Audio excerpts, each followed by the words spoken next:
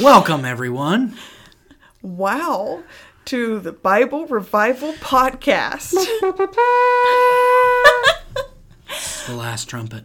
Paul can make the sound of a trumpet, and he really thinks it's one of his, spiritual gifts. Oh, okay. I was going to say, coolest hidden talents. Not very hidden, because he does a lot. It's true. And one day there will be the last trumpet.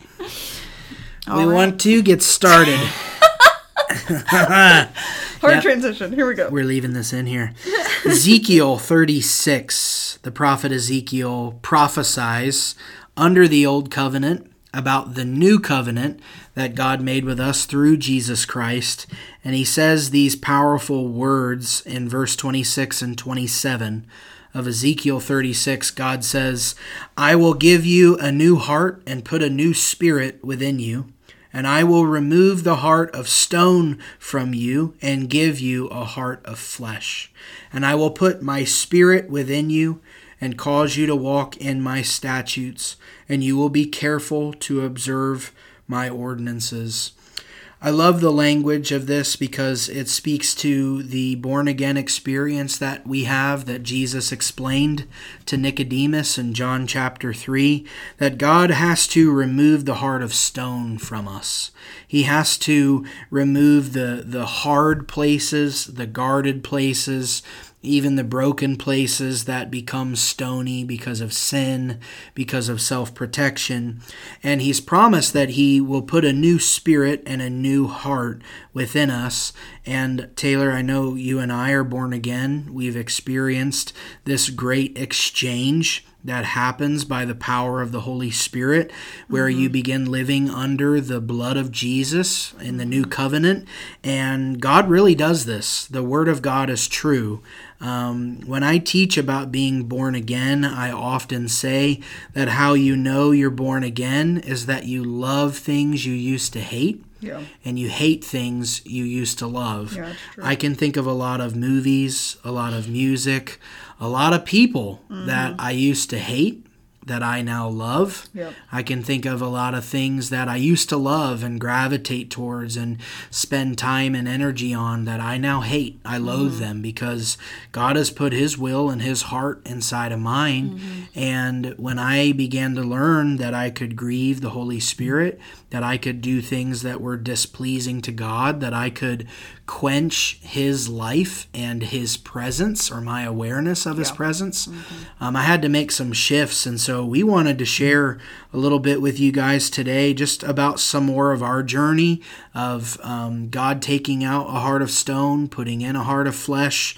And as always, we feel that the point on the end of the spear for this podcast is vulnerability. So we're always talking, praying, and thinking about stories we could share or experiences that we've had that might be a benefit. I know that sometimes leaders are put on a pedestal and everyone else is made to feel like a failure because your life's not perfect.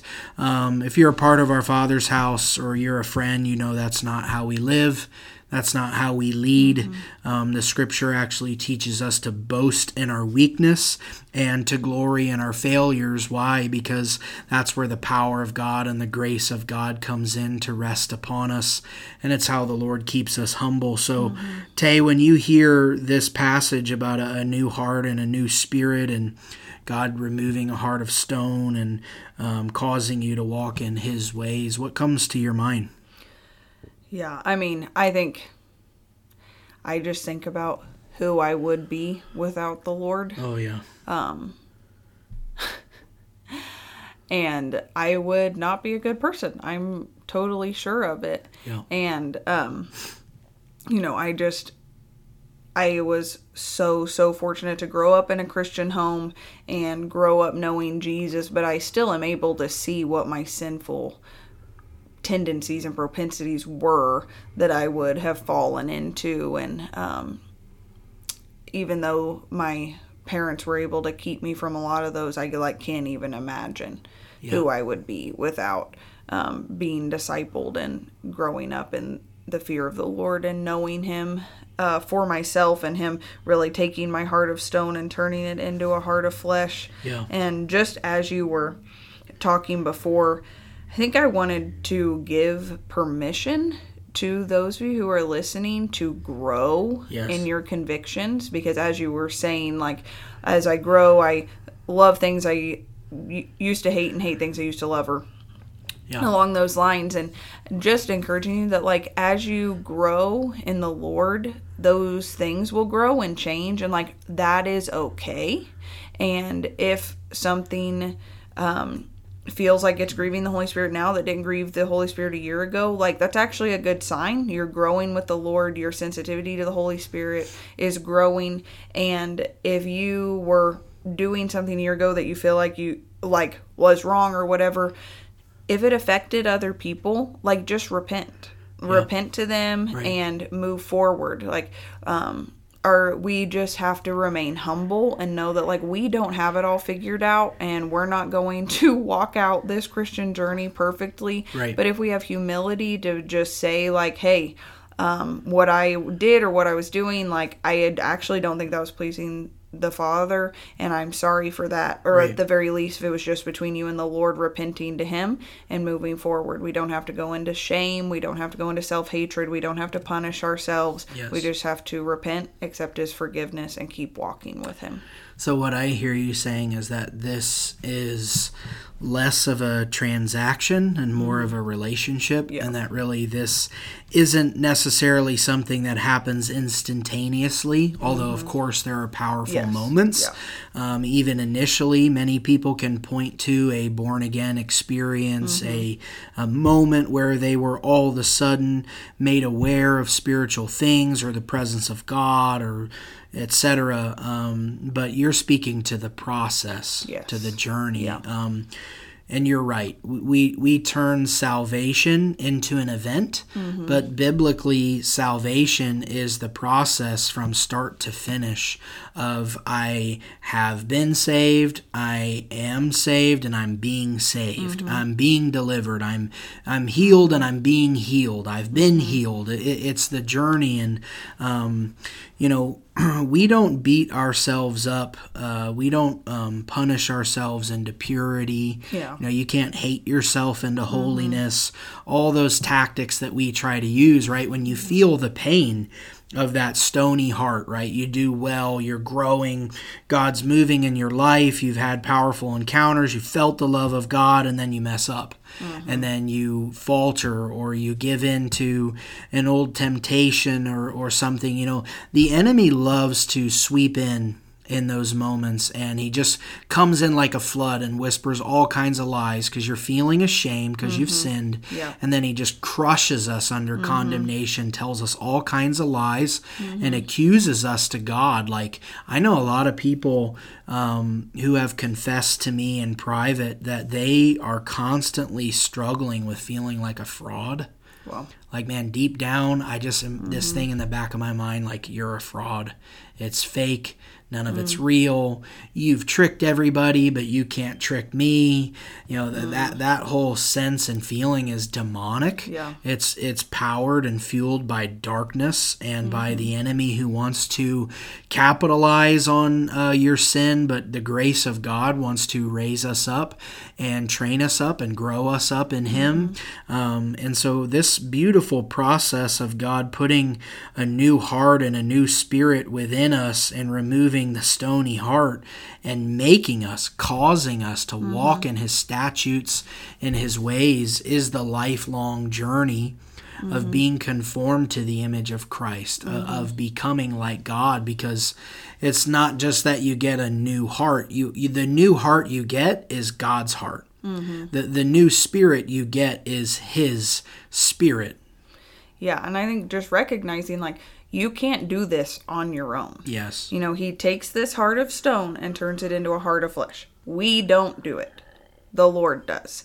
So, I just feel strongly that the Lord is wanting to break off shame and over the heart of stone. Like, He has come to turn it into a heart of flesh, but you don't have to have shame over who you were or what you were doing before you knew Jesus, or before you were in relationship with Him, or before He saved you. Like, he can use it all. Yeah. But whatever stays in darkness belongs to the devil. Like, Right. whatever stays in darkness is still in shame. Right. And we have to bring it into the light so the Lord can use it. Right. So, Shame thrives in secrecy. yes. Yep. Yes. So if you have secrets, like, you have the power to break shame off of your life by telling someone. There you go. You need to, I mean, I feel this so strongly. Like, after this podcast, go tell someone whatever you're keeping in darkness, like, you can get free today. Right. Why would you delay another minute? You know, yes, talk to someone you trust, talk to someone who's trustworthy with it, but let's be faithful to get all this stuff out in the light so we can walk in freedom with Jesus and we can walk out what he has for us. I mean, something that, like, literally makes my heart leap every time it happens at our Father's house is we'll have times where it'll just be like, let's just get on the microphone and testify about what the Lord has brought us out of. And every time, I mean, almost everyone who gets on there is like, I was addicted to cocaine, I was addicted to meth, I was addicted to pornography, I was addicted to cigarettes, I was addicted to all the, you know, he freed me from homosexuality, he freed me from all these things. Yes. And it's like, you can feel the shame lifting out of the room because of people who aren't on the microphone testifying are like, oh, wait, what? Right. Like, you guys haven't just been perfect Christians forever? Like, the Lord delivered you from these things? It's like, yes, he delivers us from our heart of stone and takes us into a heart of flesh, but Right. we have to release our shame to him. Yes, that's so good. And James 5:16 says, confess your sins to one another and pray for each other that you might be healed. So there's a powerful formula there before the Lord, a strategy to break the power of shame and darkness Yes. and walk into the new heart and live a new life through confession of sin, repentance, and prayer, that God brings us into his grace and into a new spirit and a new life. And it is so freeing. Yes. I mean, I don't know how many people we've seen with so many secrets. They're so bound up. They've got all these lies that are plaguing them. And the thing they're most terrified of doing, exposing their sin and confessing who they really are, becomes the most freeing, the most liberating. And then after the fact, after they do it, they realize that they were intimidated by the enemy and put in a prison of fear to keep them in their shame. Yes. Because that's how the enemy works. Because he's a deceiver. Absolutely. He deceives us into believing how we keep ourselves safe is by keeping secrets when really it's what's keeping us in prison. Absolutely. It is bondage, 100%. It is, I mean, I can't testify enough to the power of a clear conscience, Yes. the power of just a clean heart. And I'm not saying perfection, like, man, I got no sin and I'm awesome. And that's pride. For sure. So, but I think the feeling of like, you know what, there's no one that could walk into my life or call me, or there's no event that I'm like, oh gosh, I hope that these people never meet, or I hope that so-and-so doesn't come out of the woodwork and say this or that, because you know what, I've already said it. I've already done it. I've already released it. I've already told on myself. I've turned myself in. And that's really what the journey is like. So, Tay, what are some things in your life that you think about that you can point to of like, this was a part of the stony heart, and this is kind of maybe the direction of my life or where I was headed, and how the Lord put a new spirit and a new desire in me? Does anything come to mind? Yeah. So I think also recognizing that the stony heart isn't always like outright sin. Yeah. It's just a desire and heart for things other than the Lord. Right. That's good. And so when I was a teenager, was pursuing a country music career. I recorded an album when I was like 15, 16 years old. I grew up in Tennessee. I was performing in Nashville like every other weekend. Really just... Did you perform anywhere big? No. I love to tell people this. Why don't you ever tell them? I performed on a side stage. Oh, whatever. I don't care. We've got pictures of you in a beautiful dress with your flowing hair and a microphone, and it says CMA above you, which is Country Music Awards. Festival. And whatever. CMA Festival. I don't even care. You were getting in the golf cart after Darius Rucker. I mean... Okay, anyway, whoo, feeling exposed. Shame is breaking. Hallelujah. So, going after this country music career, And where this would have been more of a stony heart was I was pursuing my own desires. I was pursuing my own fame. I was pursuing my own name. And when I was in high school, a lot transpired, but I ended up being exposed to like more spirit-filled worship. And What do you think is the difference? Just real fast for anyone listening, that's like, what do you mean by that? Well, it wasn't just leading songs. It wasn't a song list, and it wasn't 1, 2, 3, 4th song. Yeah, it next, was and we called it worship. like helping lead people into the throne room, joining in with what's happening around the throne, worshiping Jesus. Yeah. So there's outer court worship and inner court worship. There's worship where we sing about God, then there's worship where we're really singing to Him and we're engaging Him spirit to spirit in truth, like Jesus said in John 4. Okay.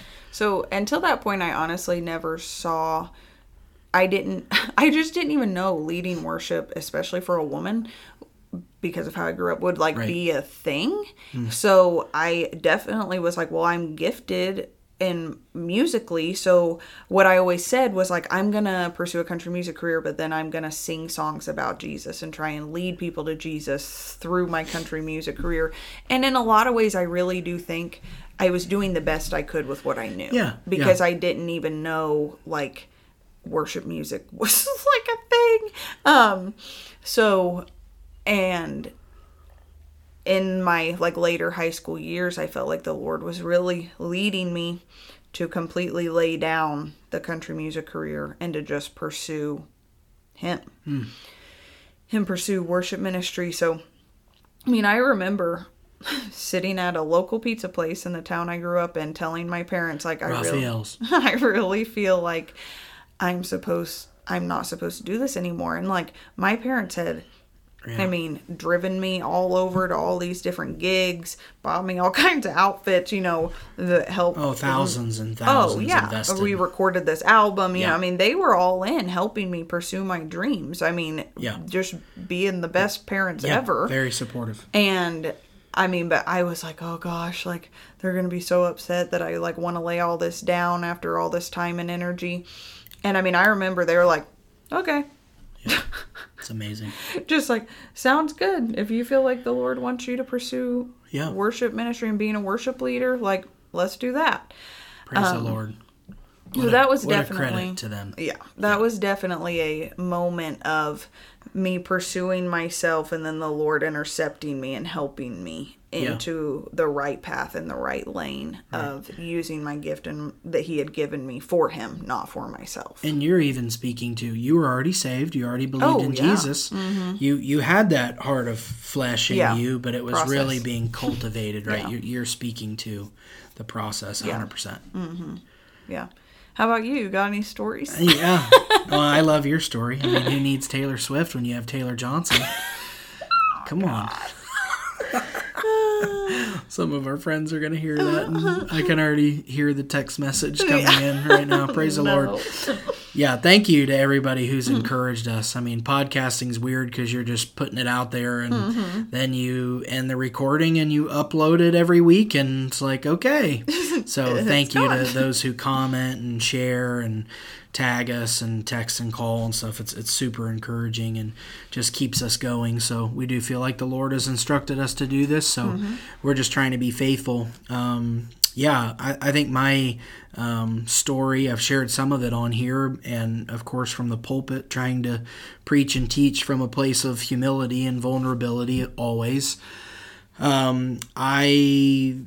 I mean, I had a dramatic shift in my life. I know, I grew up around the things of the Holy Spirit, and then really my family fell apart through early teenage years. Middle school and high school were nothing short of miserable.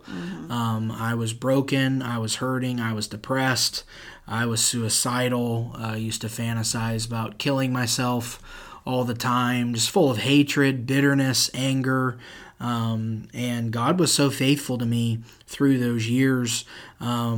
there's a lot of stories I could tell, but man, I just encountered God over and over and over, his presence, being drawn by him, being around people who knew the truth and who would speak the truth to me. I just felt like I could never get away. Quite honestly, some of my brothers, that I felt like they did enough drugs and alcohol for me, and I looked at their lives and could see they were miserable. And I was like, well, that's not really a good option. So like, what is there to life?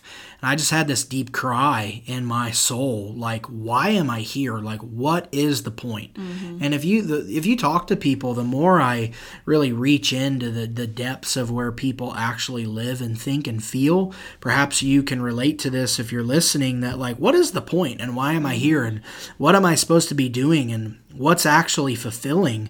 The only true answer is that apart from the gospel and a relationship with God through the Holy Spirit, life is really boring and stale and miserable, and it's hard, and there's a lot of difficulty. Life is painful because it matters. And I really had this place within me kind of excavated through a ton of pain and a ton of hurt and feeling abandoned and rejected and like I was all on my own. I didn't even have a driver's license until I was almost 19 years old because we were so poor. There wasn't any point in, driving a car, and nobody would take me to the BMV. So that's a couple of snapshots, but I just think about the way I hated myself and people and was just full of so much venom and anger. And it's funny now because I remember we had been married I don't know, this was a while back. How long were we married? Like 4 or 5 years, when you were said to someone else, Paul's never raised his voice at me. Oh, yeah. And I felt this what? Oh my gosh, I've never yelled at you, because I'm like, you have no idea the foul language, the hatred, just I just felt like I lived in rage, just up to my neck, and honestly, this is the part of the darkness of my soul, but I hope to kill someone or to have an opportunity to set huge things on fire, or just the dark places that it's I feel like a lot of people, they watch news stories or they see things and oh my gosh, that's horrible, I would never do that. And I'm like, I can relate. I mean, I just can. And some of you are probably freaked out right now, and some of you are like, yeah, I can relate as well. Praise Although God. I might not put it on a podcast. Praise God that God saved Paul. Well, I mean, you were talking about you would be a horrible person. I'm like, man, I was starting to catch that track for sure. Stealing to survive, and gambling to survive, and just, all the bad seeds that were getting sown into my heart, and the way that God intercepted me at 16, 17, 18 through that period of years. By 19, almost 20, I find myself at Bible college pursuing the call of God, meeting you, and best thing that ever happened to you. I told you, who needs Taylor Swift? We got you. And just amazing. And I love the way the Lord has brought us together. And honestly, Taylor, I don't think that I would be who I am today by any stretch of the imagination without you. And I feel like you were a huge instrument of the Lord in my life. I believe I had to get married early so that God would prevent me or further intercept me, rescue me out of the world, or save me from myself. And I'm super grateful to Jesus for you. And everybody's going, "Aww." Right back at you, babe. Yeah. So I'm grateful to the Lord. I hope that this has encouraged someone today to go after the new heart, a new spirit. If there are things about you that you don't like, things about you that your spouse doesn't like, or that, God can change you. And we are on the transformation journey through the power of the cross to put to death the old and to bring to life the new. And God is not making us a better version of ourselves. He is renewing us into the image of his son, Jesus. So we're all becoming like Christ. It's not just bad Paul to good Paul. It's bad Paul to Jesus Christ. And that's for all of us. So the journey is really out of self and into Christ likeness. It's out of orphanhood and selfish tendencies and self-absorption and fear and shame and pride. And it's into the Father's heart and into knowing God and fellowshipping with his Spirit and being transformed by his presence through worship, through the Word of God, through prayer, through relationships that are healthy, through all the gifts of the Spirit and the fivefold ministry of apostles, prophets, evangelists, shepherds, and teachers of Ephesians 4:11 that's been given. I mean, all the avenues, all the great truths that we have in Scripture. There's no freedom without truth. That's what Jesus said. You shall know the truth, and the truth shall set you free. So embracing the truth of who you once were, but then also receiving the grace of God that he's making us new, that he alone, as Taylor said, you can't do this on your own. There's so much self-willing and pretending and striving and I've got to change me. And it's like, no, God is gracious. He's faithful. I would point to one thing in my journey of going from a heart of stone to a heart of flesh, and it has been lots and lots and lots of tears. And those tears have been a result of opening up and processing and talking. So I love what my dad, we call him Pops, always says, that there's no healing without words.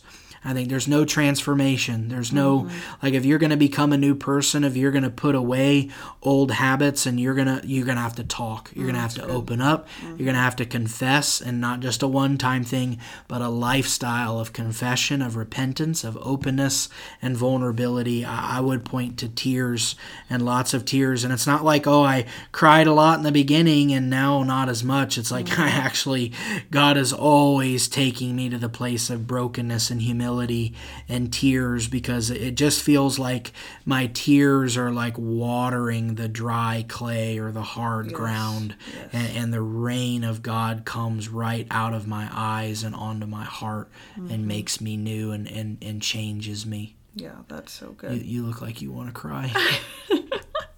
I mean, tears are powerful, and I think it's a good way to, measure where our heart is. I also just wanted to encourage you to ask someone around you that you trust if you are a vulnerable person. That's because good. We're so blind to ourselves. Like, it just is what it is. And I think sometimes we perceive that we're being very vulnerable, but the reality is that we're extremely self-protected. Right. So, vulnerability does lead to freedom, and does lead to healing, and does lead to breaking off shame. But you should ask those around you that you're in community with, that you trust, like, do you view me as a vulnerable person? And don't get mad when they tell you the truth. And if they say, like, no, I don't actually feel like you're very, very vulnerable, ask follow-up questions like, how do you think I could be more vulnerable? Like, this is a part of growing in the Lord, is growing in health emotionally. Right. And how we grow in Christ as we grow together.